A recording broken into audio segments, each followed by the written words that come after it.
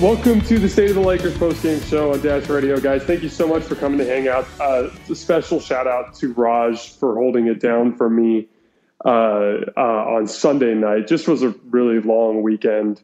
And then tonight I had a crazy sequence where one of my dogs, I'm pretty sure, got bit by a rattlesnake. So I had that going on, but it turned out my dogs ended up being okay because the rattlesnake, I think, was too small to do any real damage. And then I had basketball practice at the high school that I'm coaching at that ran a little late. So I missed a portion of this game, but I was able to watch most of the important stuff at the end. And obviously I saw the entire game on Sunday.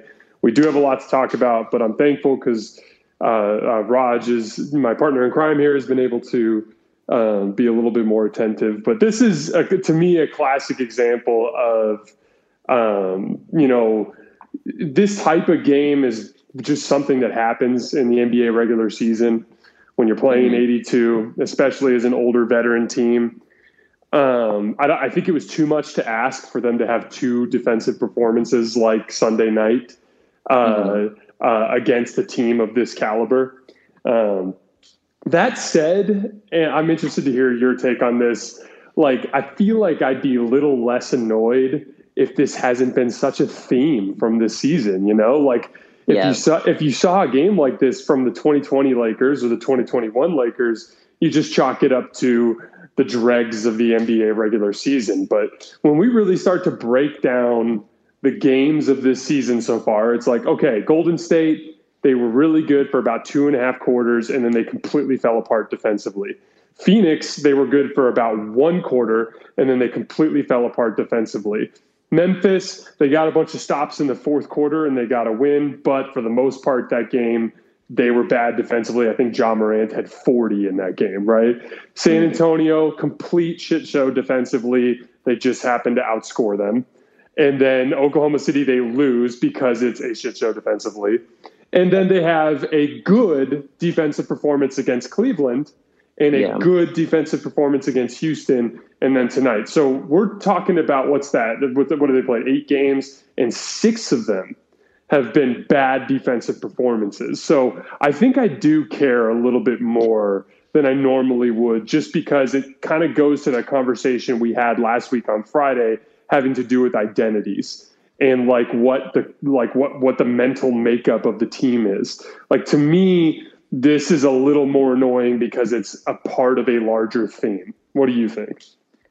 Yeah, like we talked about it, I believe, on Friday. I was worried about the bad habits that would start being created by playing all these bad teams. And I thought tonight was just the accumulation of that. This is another bad team, another young team.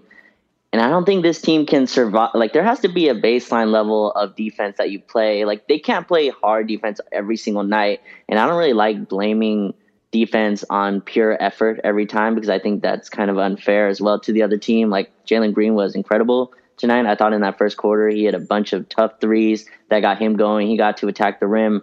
But definitely LeBron and AD, another game where I felt like they really just walked through. And I feel like on those previous teams they could do that, and we had the defensive kind of talent there to make up for it. But on this team, it just doesn't. You see when LeBron's kind of not being all into it as the help guy, AD not all into it defensively as the help guy. It's just straight line drives right to the basket. Avery Bradley did what he could. Austin Reeves did what he could.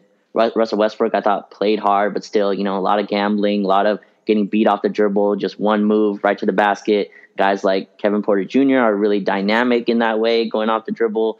I talked about Jalen Green as well. But yeah, in that first half, Houston scored 70 points. And a lot of that was in the paint as well. And that to me just tells me. They had 85 total on Sunday. 85 total. Exactly, yeah. But then in that third quarter, so in the second half, they had around 34 points with 4 minutes left. And 4 minutes left is when I really thought the Lakers had the game in the bag. I think they were up 8. And I want to ask you about this. Have you ever seen – so did you see where they took the 2 points away from Bazemore? Yes. Have you ever seen – I have never seen that. For something like a couple minutes away, I get right away maybe they figure out hey, he's not supposed to be at the line. They're actually only have 4 fouls. But minutes away, not only does it take the points away, it takes the possession away, right? So they basically throw that whole – offense position. Have you ever seen that? No. So I have a feeling the NBA is going to come out. The officials are going to come out and release a statement that they screwed up. Because Right. so I had a huge problem with that because let's call it what it was. The officials made a mistake. Okay, Yeah.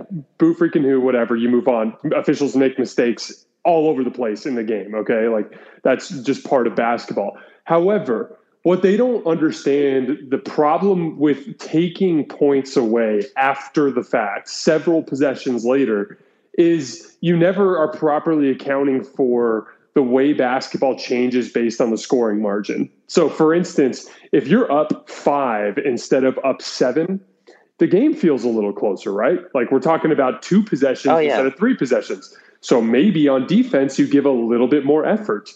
Maybe on offense, you're a little less willing to settle because the game feels closer. So I had a huge problem with taking those 2 free throws away because it fails to account for the way that the basketball the tone of the game is different based on the scoring margin. And so I had a huge problem with that, but I have a feeling they're going to end up coming out with some statement like, "Oh, we probably shouldn't have done that." Because you're right. Like, if it was just a team foul, they would have had a side out of bounds in another possession. So you didn't just take 2 points away; you took 2 points away, and you took away the opportunity to potentially score a basket. So it was like completely nonsensical on so many levels. I had a huge problem with it. Yeah, for sure. And I just thought that was weird. But yeah, with the defense, like, again, this is a Houston team that's not going to really be able to punish you. They're super young. The game kind of went how I thought I would. But yeah, third quarter, they completely shut it down. And they had some, like, again, like we talk about it, they go on these defensive runs. And I thought they had that tonight. When LeBron and AD are engaged defensively, like, it becomes a scary team. There are a few moments where Houston couldn't even get a shot off. I think one of them ended with AD blocking one of Jalen Green's threes, and he went late. But just like, they can't do that every quarter, but there has to be like a level where you don't just become this like the worst defensive team in the league. And I thought that's what they looked like in that first half, where just straight line drives right to the basket. Sengun and Christian Wood just bullying their way to the rim, looking like super dominant inside paint players. But are you worried about the defense, I guess, as a whole going forward, just larger picture? Because tonight they did turn it on and they showed they can shut down this Houston team. I think we play Oklahoma City next. So again, just another bad team. I know we lost to them. We'll see if that changes how they react to it. But I feel like we're going to get another one of these just lackadaisical first halves, turn it on in the second half type of games. So it's all about like the totality of their identity. So Right. what they tend to do when they're in those situations. So for instance, if they go have a really nice defensive game against Oklahoma City, and then they go and have a really nice defensive performance on Saturday night in Portland and beat the Trailblazers, then we can look back at tonight and be like, hey, 4 of the last 5 games, the Lakers looked great defensively. They're turning a defensive corner. This is becoming their new identity. That's the way you can look at it. But if they go up to Oklahoma City, or they stay home for Oklahoma City on Thursday and don't defend well, and then they go up to Portland and get beat and look sloppy on the defensive end, now we're looking at that thing I was talking about earlier where now 8 of the 10 games they've played, they've looked bad defensively, right? So, it's up to them to show us whether or not it's a blip or a trend. You know what I mean? Now, and you are right that like defense can't solely be put down to effort. That is a good point that needs to be emphasized here. However, I think when LeBron checked out of the game, they had already allowed 22 or 23 points by the 4-minute mark of the first quarter. So the starters, they do have enough defensive talent to get stops. So the effort was not good enough with that group. And so that's what's disappointing to me is like, there was that photo that was on social media from the Sunday night game where LeBron and AD were sitting on the bench right before tip-off, and they both just had that angry, like, scowl look on their face, like they were just ready to rip the throat out of the Rockets, and they went out and did that.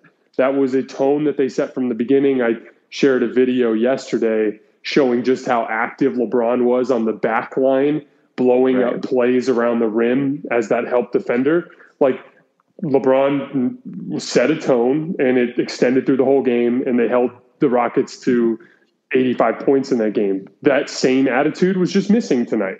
And again, it's all about the trends. If it's one of those things where 1 out of every 4 or 5 games when they play a bad team, they come with some weak defensive effort, then you can just attribute it to the normal things that happen in an NBA regular season. But if it's something that becomes recurring, now we're talking about an identity problem. So that's the way I would look at it. Is like tonight, the Lakers have the opportunity this weekend to make tonight look like a blip and not a trend. Yeah, for sure. And this is definitely like a part in the schedule where you want to just rack up as many wins as you can against these really inferior teams. I just kind of want to move on to, I guess, again, the guy we're going to talk about mainly, I think, what this season revolves around. I thought Russell Westbrook is starting to kind of get more and more comfortable, not even just tonight, but even against Houston, I believe, on Friday, whenever they played them. I thought he looked good then, too. Tonight, only 3 turnovers. Didn't hit a 3, but 27, 7, and 9. I know his numbers don't always kind of equate to if you're winning the game or not, but I just thought he picked his spots pretty well. His shot selection, it still can be wary at times, but I thought it's getting better and better. And tonight's only game 6 of the LeBron, AD, and Russ trio, and it just feels like a lot more. Just the way that we consume media, it just feels like they've been playing together a lot more than they did. But I thought he's starting to find his way. Teammates are starting to figure him out as well. He's starting to figure them out. He's doing a lot of this. Like, he still does a lot of this. He just drives in the paint recklessly and then kicks it out. But it does kind of collapse the defense, brings like a compromised defense, and then they can attack. What are you kind of seeing from Russ? Not just tonight, but the last game as well. I feel like he is starting to find his bearings a little bit. Again, it's not great. It's not clean. But I think the AD at the 5 stuff, like, it's no coincidence. And again, DeAndre Jordan looked absolutely awful tonight in his minutes. But I don't think it's coincidence. The 1 center lineup has just opened things for Russ, and he looks a lot more comfortable being able to attack. He attacked in one-on-one situations in transition.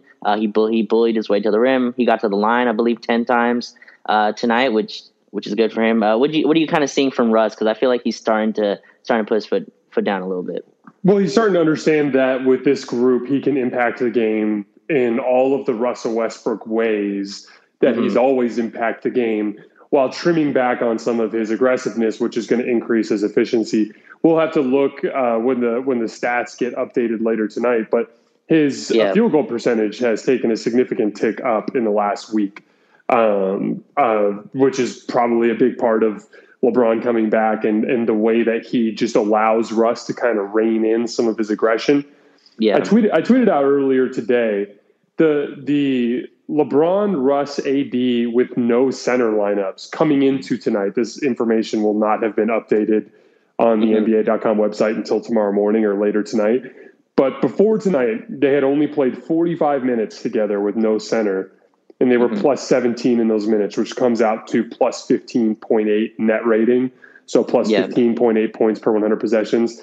And they were dominant on both ends of the floor in those minutes. Now, they have not looked good when they've played with a big, which is the most predictable outcome in the history of basketball. However, the reason why I would use that as a huge sign of optimism or a driving force behind optimism is like they haven't played well. This is a basketball team that is playing like a middle of the pack Western Conference team right now. When we all know that when this thing really gets going, they're going to be a team that is in contention for a championship, one of the top 2, 3, 4 teams in the league. And so that's exciting for me because, when we envisioned this coming in, it was like we were just thinking Dennis Schroeder on steroids, right?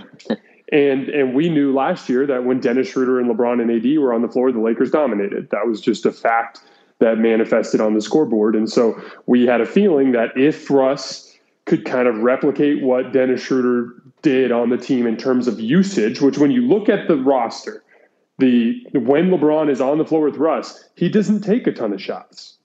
I think it's hovering right around like 12 or 13 shots per 36 minutes, I think, if I remember correctly. So what that means is Russ is really reining it in and taking on that Dennis Schroeder type of role, guy who's trying to attack when it kind of makes sense along 2 superior players. You know what I mean? And so there's a lot to be optimistic about looking forward with that group because they're going to start playing better basketball. There will be a point, especially when they go and play some of these better teams. Like they've got a road trip coming up. I think it's in just over a week where they're going to be playing like Boston and Milwaukee. Like they're going to have to elevate their level of play. And I do think that we've seen enough, even with as bad as they've been playing, that this can work. And, I love that when LeBron shot that fadeaway at the end of the game, Russ came flying in and tried to tip dunk it, even if he missed it, because that's the example of like, that's just that, he's overqualified for what you're asking him to do. He's so athletic. He's so strong. He's got such a high motor that asking him to be that tertiary player alongside these two better players should manifest in all of this like positive chaos. And I think we are starting to see that a little bit. Like I again, from the beginning, didn't love the move, but I saw that it could work. I knew that there was potential for it to work. And we have seen some flashes of that so far through 8 games. And in 45 minutes is nothing. Think about that. Like that's nothing. They're going to have a whole lot more opportunity over the course of the season to figure out how to make this work even better.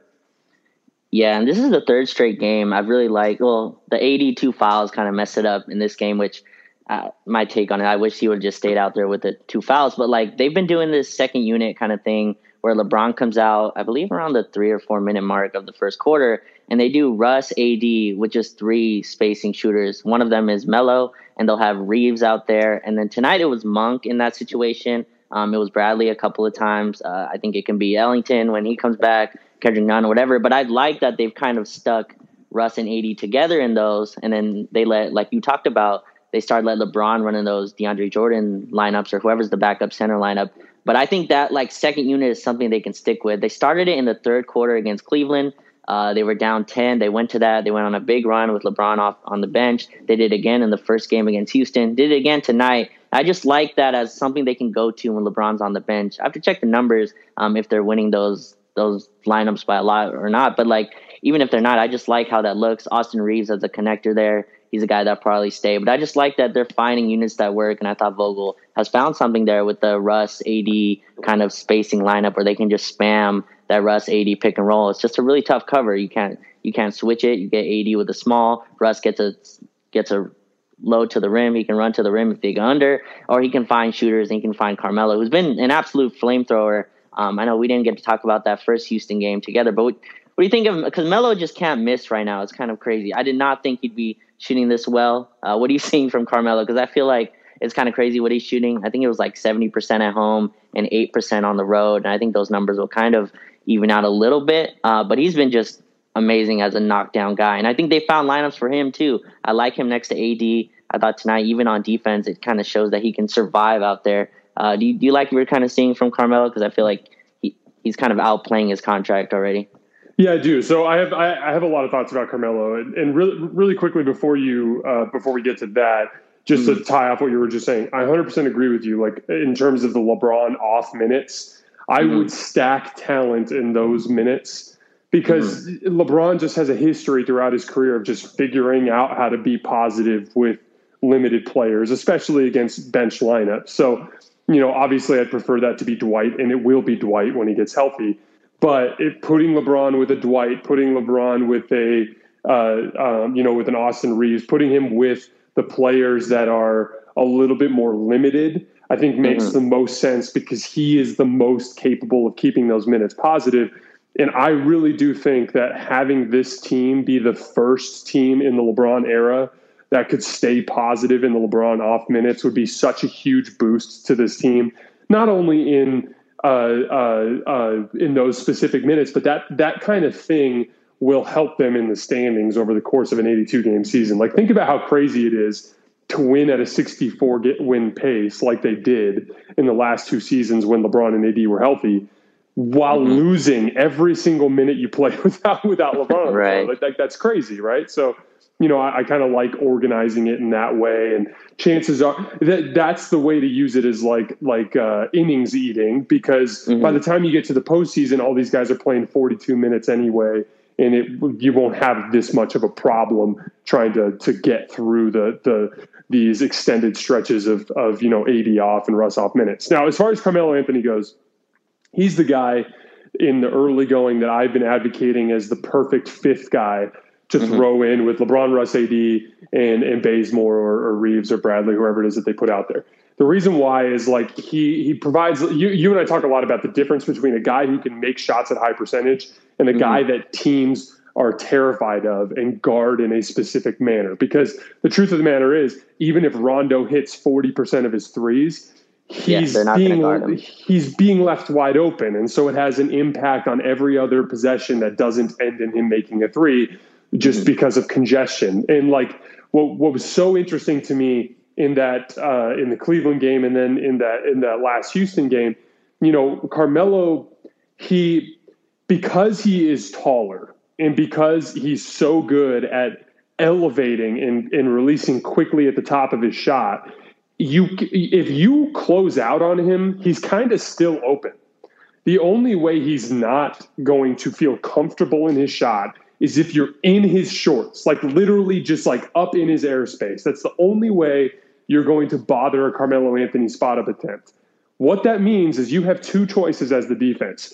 You can either take him away, in which case you're letting LeBron, AD, and Russ play 4-on-4, which I'm here to tell you is a battle you're probably going to lose, or you can keep that fifth defender in a traditional help side, you know, split the difference type of spacing to try to bother LeBron, Russ, and AD. And Carmelo Anthony is going to shoot like 57% from three this year because that's the gamble that you have here. These guys put so much pressure on the rim in a different way than Damian Lillard and CJ McCollum did, that he's just going to continue to either get amazing looks that he's going to hit at an extremely high percentage, or he's going to pull the defender out and allow your stars to be more comfortable. It's like he's one of those. He's made himself into almost like a Duncan Robinson, you know, Joe Harris level spacing threat. Obviously, he's not shooting on the move like those guys are, but he's building that kind of fear. And then as we've seen with the really, really good defensive lineups that the Lakers put out there, he can hold his own defensively as long as he's surrounded by all that size and athleticism. So it's funny because I was really down on the signing when it first happened. Not down, but just not as excited as other Laker fans were. And I've been proven wrong because he's just turned himself into such a deadly spot-up threat that you absolutely have to account for him. And that helps that spacing equation with Russ. You know, like with Russ on the floor, yeah, he's going to be his guy's going to be helping off, but Carmelo's spacing kind of counteracts that a bit. It helps the whole formula work better. Right, and I looked up today, so he was shooting almost 69% on his wide open threes, and the NBA kind of classifies that as when your defender is 6+ feet away. It was almost like 50% when the defenders when it's just open with the defenders less than 6 feet. But yeah, I don't know if those numbers will stay, but he's just been an incredible spot up guy. Like he's gonna be himself, right? Unapologetically. Like he's kind of what I thought Russ would be here. Russ has kind of done this more trying to fit in stuff. Carmelo's like, I'm coming in here to be Carmelo Anthony. And like some of that, you get some of those really bad kind of mid-range shots, but I tweeted tonight, he must be in heaven. Like he gets every team's third worst defender. You know, he had like Kevin Porter Jr. on him in the post, and it's just a little one leg fadeaway that, you know, he's done a bunch of times. And that was a big shot, by the way. That was a big shot. Yeah. Put us up, I think, like 4 or something. But yeah, just as a catch and shoot guy, like that's why I like him in that second unit as well. I think that's going to be a standstay as we go here. Just Russ, AD, Melo with two. If you can get two defensive guys, I guess, and that's kind of where I wanted to go with this task next, because it looks like THT is kind of getting healthy. Wayne Ellington seems to getting healthy. Kendrick Nunn should be here in a couple weeks. Like there's 3 new dudes coming to the rotation. I know that they barely beat the Rockets these few times, and it's really tough to kind of take from these young teams. But like, how do you see, I guess, the rotate? People are asking about Malik Monk. Like I thought Malik Monk looked bad tonight. But he's going to have games like that. He's still kind of getting destroyed defensively. But how do you see the rotation, I guess? Just big picture here. We get THT back hopefully pretty soon. Does he just slide right into there for Monk, or like how do you see this kind of playing out? It's funny. I actually got actively excited about THT the other day when I saw that little video of him doing the left-handed workout with gosh, now I'm blanking on his name. Phil Handy. And it's so funny too because like I feel like every person in their life needs to suffer an injury to their dominant hand at some point so that they can polish up things with their left hand. That injury never happened to me, by the way, so I have absolutely no left hand. But it's funny because with THT2 is hilarious because he's so dominant right hand. Like he's that guy that will have you pinned on the left side of the rim and still go up with his right hand, But I got excited about him because I have so much. I'm so excited for what his defensive potential is as a ball pressure guard. Right. The truth is like Avery Bradley's not super good right now. He's not super good compared to what he used to be, but he looks really good right now because what Frank needs out of that position is pretty simple. Fight over the top of screens, apply ball pressure. It's okay if you get beat off the dribble because if you get beat off the dribble, that is in a ball pressure sense, that is a predictable outcome that the defense is built to absorb. Okay, we talk about this all the time. Like when you're playing against the Brooklyn Nets in the finals, I don't care if I've got Ben freaking Simmons guarding the dude at the point of attack. Kyrie's probably going to beat him off the dribble. So your defensive scheme is designed to absorb that. And so it just needs to be a predictable outcome. What you can't have is blatant defensive breakdowns where guys don't do their jobs and then everything falls apart. That's where it gets more complicated. Well, THT, as we've seen, is actually a better on-ball defender than Avery Bradley at this point. He's got a lot to learn about those multiple effort plays within the defense and his off-ball stuff, and we'll see if he has enough of that together. He did get better at that as the season progressed last year, by the way. Mm-hmm. That's going to be the big thing for him. But I think THT is going to come in and play a big role right away. I expect him to immediately jump into that Avery Bradley type of role where he's playing 20, 25 minutes and being the guy that's fighting over the top of every single ball screen. That's going to be something really exciting. Kendrick Nunn is going to be, I think, a little bit more in the Malik Monk type of role. And what I mean by that is, like, I think his minutes will wax and wane based on how well he's playing. Yeah. Because while he is a good defensive player compared to someone like Malik Monk, he does not have that high ceiling type of ball pressure effect that you get from an Avery Bradley or from a Kent Bazemore or from a THT. So from that standpoint, I think you'll see moments where Nunn plays a big role, especially if he's got it going offensively, kind of like Monk. But I could see him kind of drifting in and out. I mean, the perfect. I know this is completely out of left field, but like if the Lakers are in a position where they need to make a trade at the deadline, the emergence of Avery Bradley and the emergence of Austin Reeves immediately makes Malik Monk and Kendrick Nunn expendable.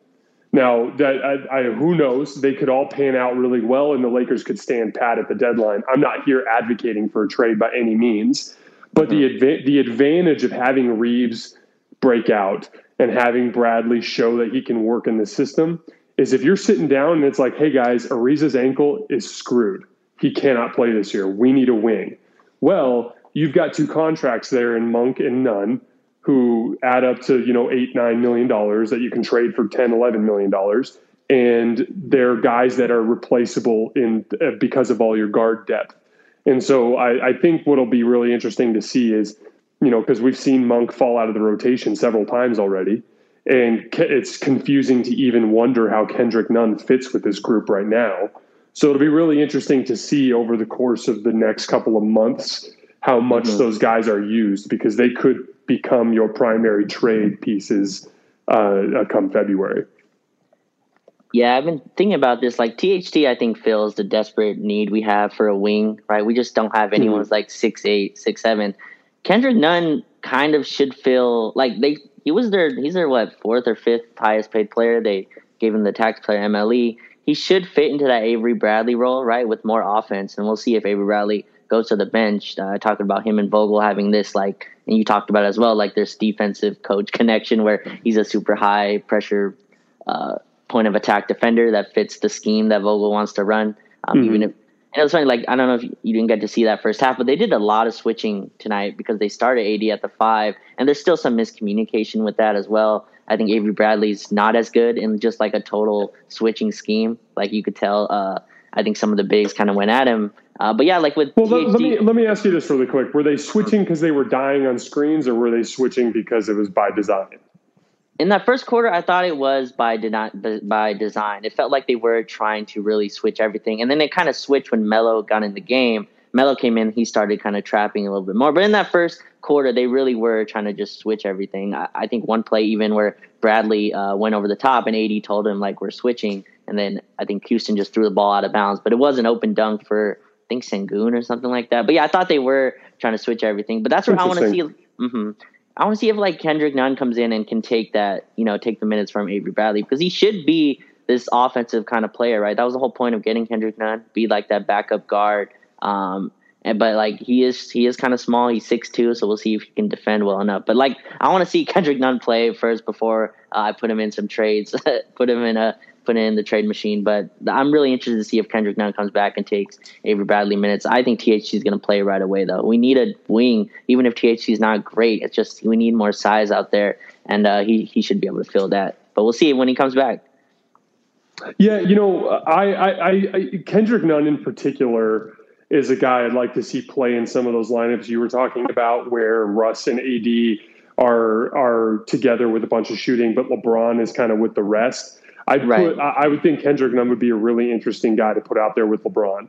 Mm-hmm. And because, LeBron likes to, hey, I run this possession. Hey, I run this possession. Hey, I run this possession. But this possession, I want to go stand, 26 feet on the right wing. And yeah, if you kick it to me, I'll shoot the three and I'll make 40% of them. But like, I want you to try to create something. Like Kendrick Nunn is like the perfect guy to throw into something like that, as a secondary ball handler. And you're right. It's something that's missing with this particular group is like, because Frank has gone the way of defense and Monk has kind of slipped in and out of the rotation.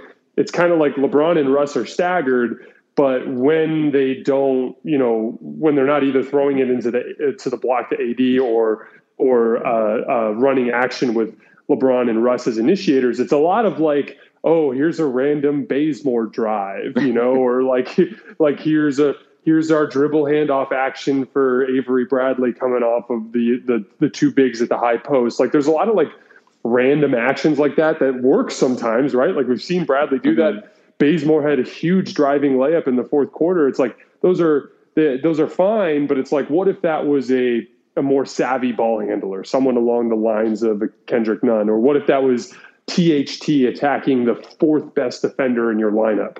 Like those are the kinds of things where I'd like to see, you're going to get an influence of, or an infusion of more offensive talent there that could make a lot of this look easier.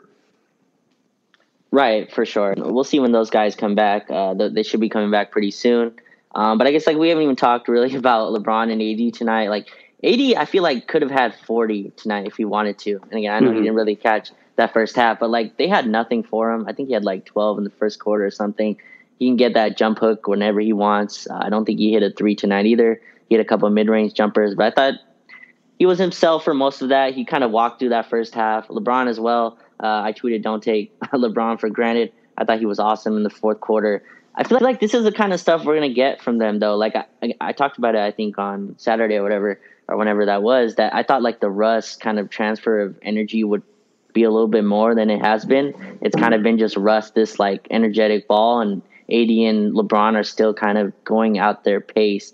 Do you kind of agree with that? I feel like we're going to just continue to get these, like, as long as we keep playing bad teams, we're going to play Oklahoma City next. We're just keep seeing LeBron and AD kind of walk through these first halves and then turn it on in the third quarter. That's the kind of trend, I guess, I'm seeing. You talked about defensive identity trend, and this is a trend I'm seeing. Like, we're going to see these guys just walk through until these, like, third and second half start.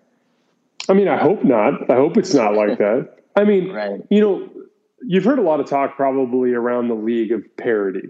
It's probably it's been one of the common topics that's been brought up on Twitter in recent weeks. The idea that like every team is good and you can get beat on any given night. It's like, oh, Memphis beat Golden State, holy cow, or like Denver just went into who did Denver lose to last night? I can't even remember. But like Denver went and lost last night. It's like Phoenix started the year 2-3. There's just this, you can get beat on any given night. And sure. the Lakers, lost. Okay, they played San Antonio, and then they played Oklahoma City, and then they played Houston twice. They won 3 of those games, but they almost lost 3 of them. Right. Like that's what's crazy. Like the San Antonio game went to overtime. They lost to Oklahoma City, and then they like literally were trailing by double digits in the second half against Houston tonight. Like the truth of the matter is when they get into the tougher parts of their schedule, like you're about to go into a stretch here where they play Portland. They're going to play Miami at home. That's like your textbook Kyle Lowry and Staples Center for some reason turns into Allen Iverson game. And then you have Charlotte coming to town. Charlotte's good. Charlotte is a very talented basketball team.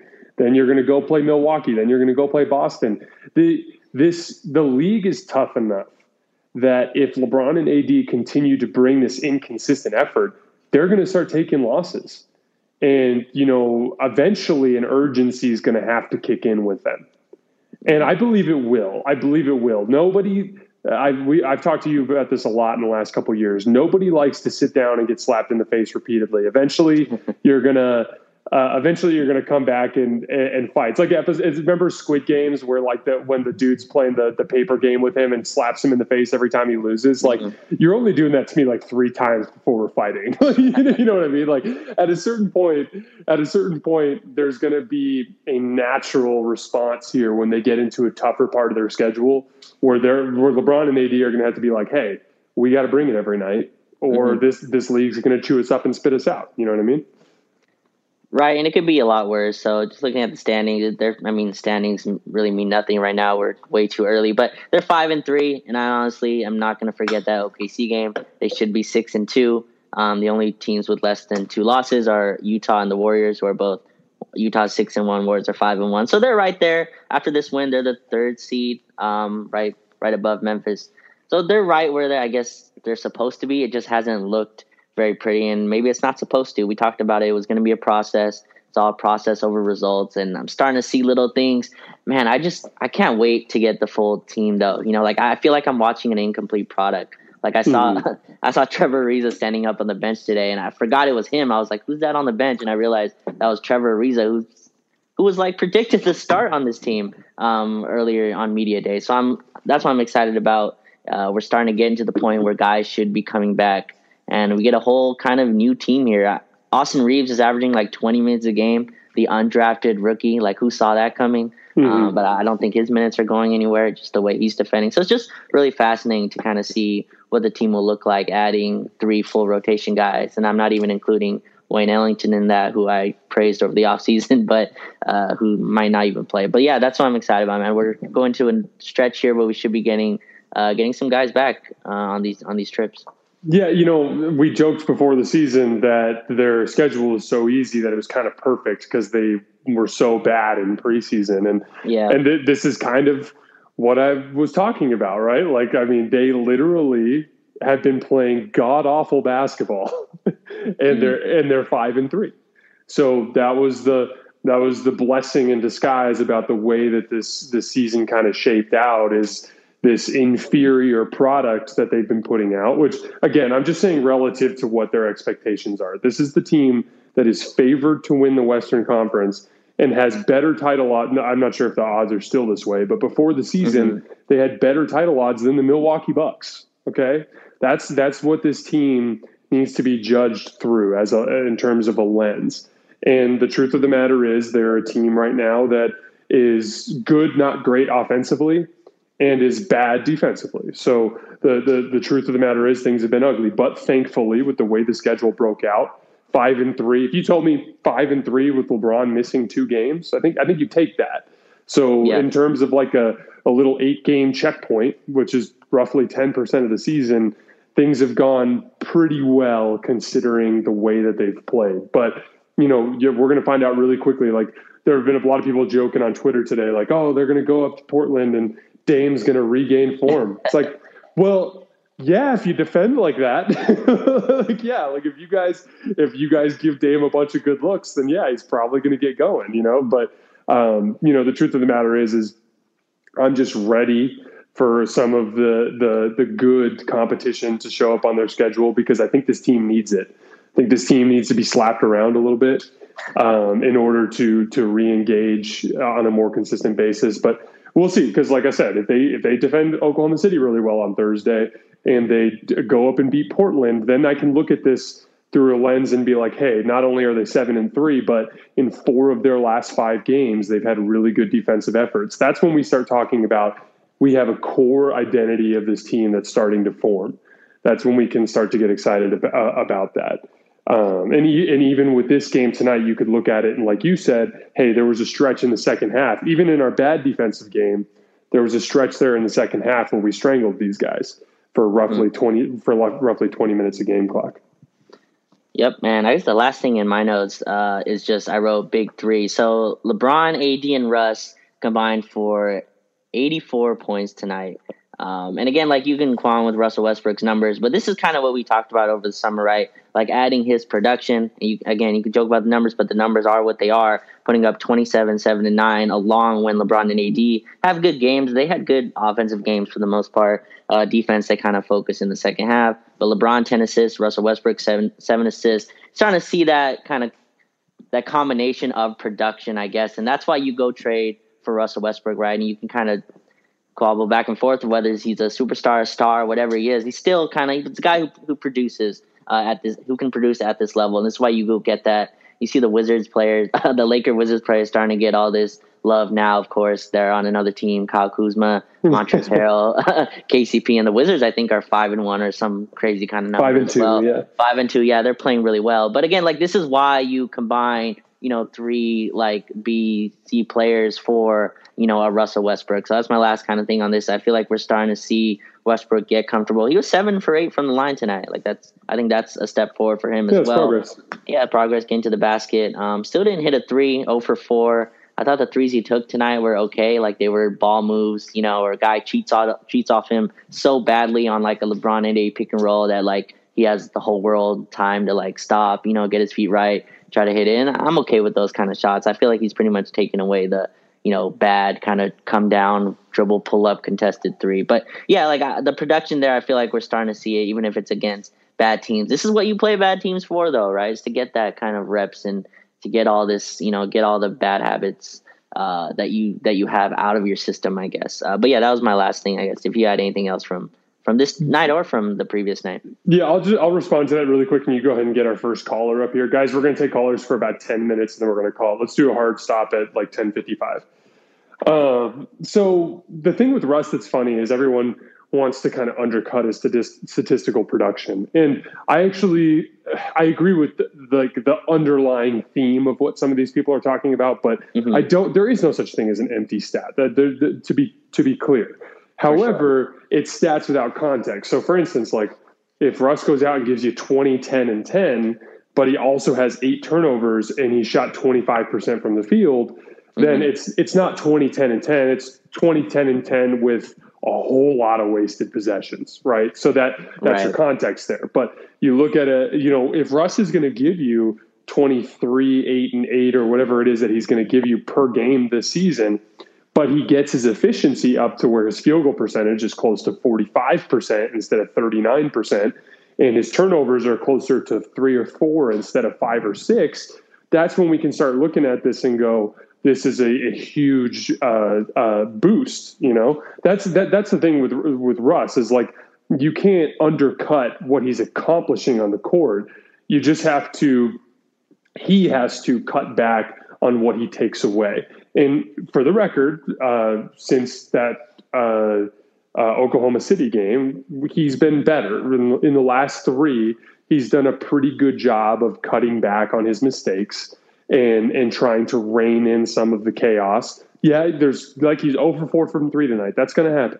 That's part of the Russ experience. But he was 10 of 21. So he was efficient enough that he wasn't taking away a bunch of possessions. And there's just a lot of production there. So I don't want to undercut that.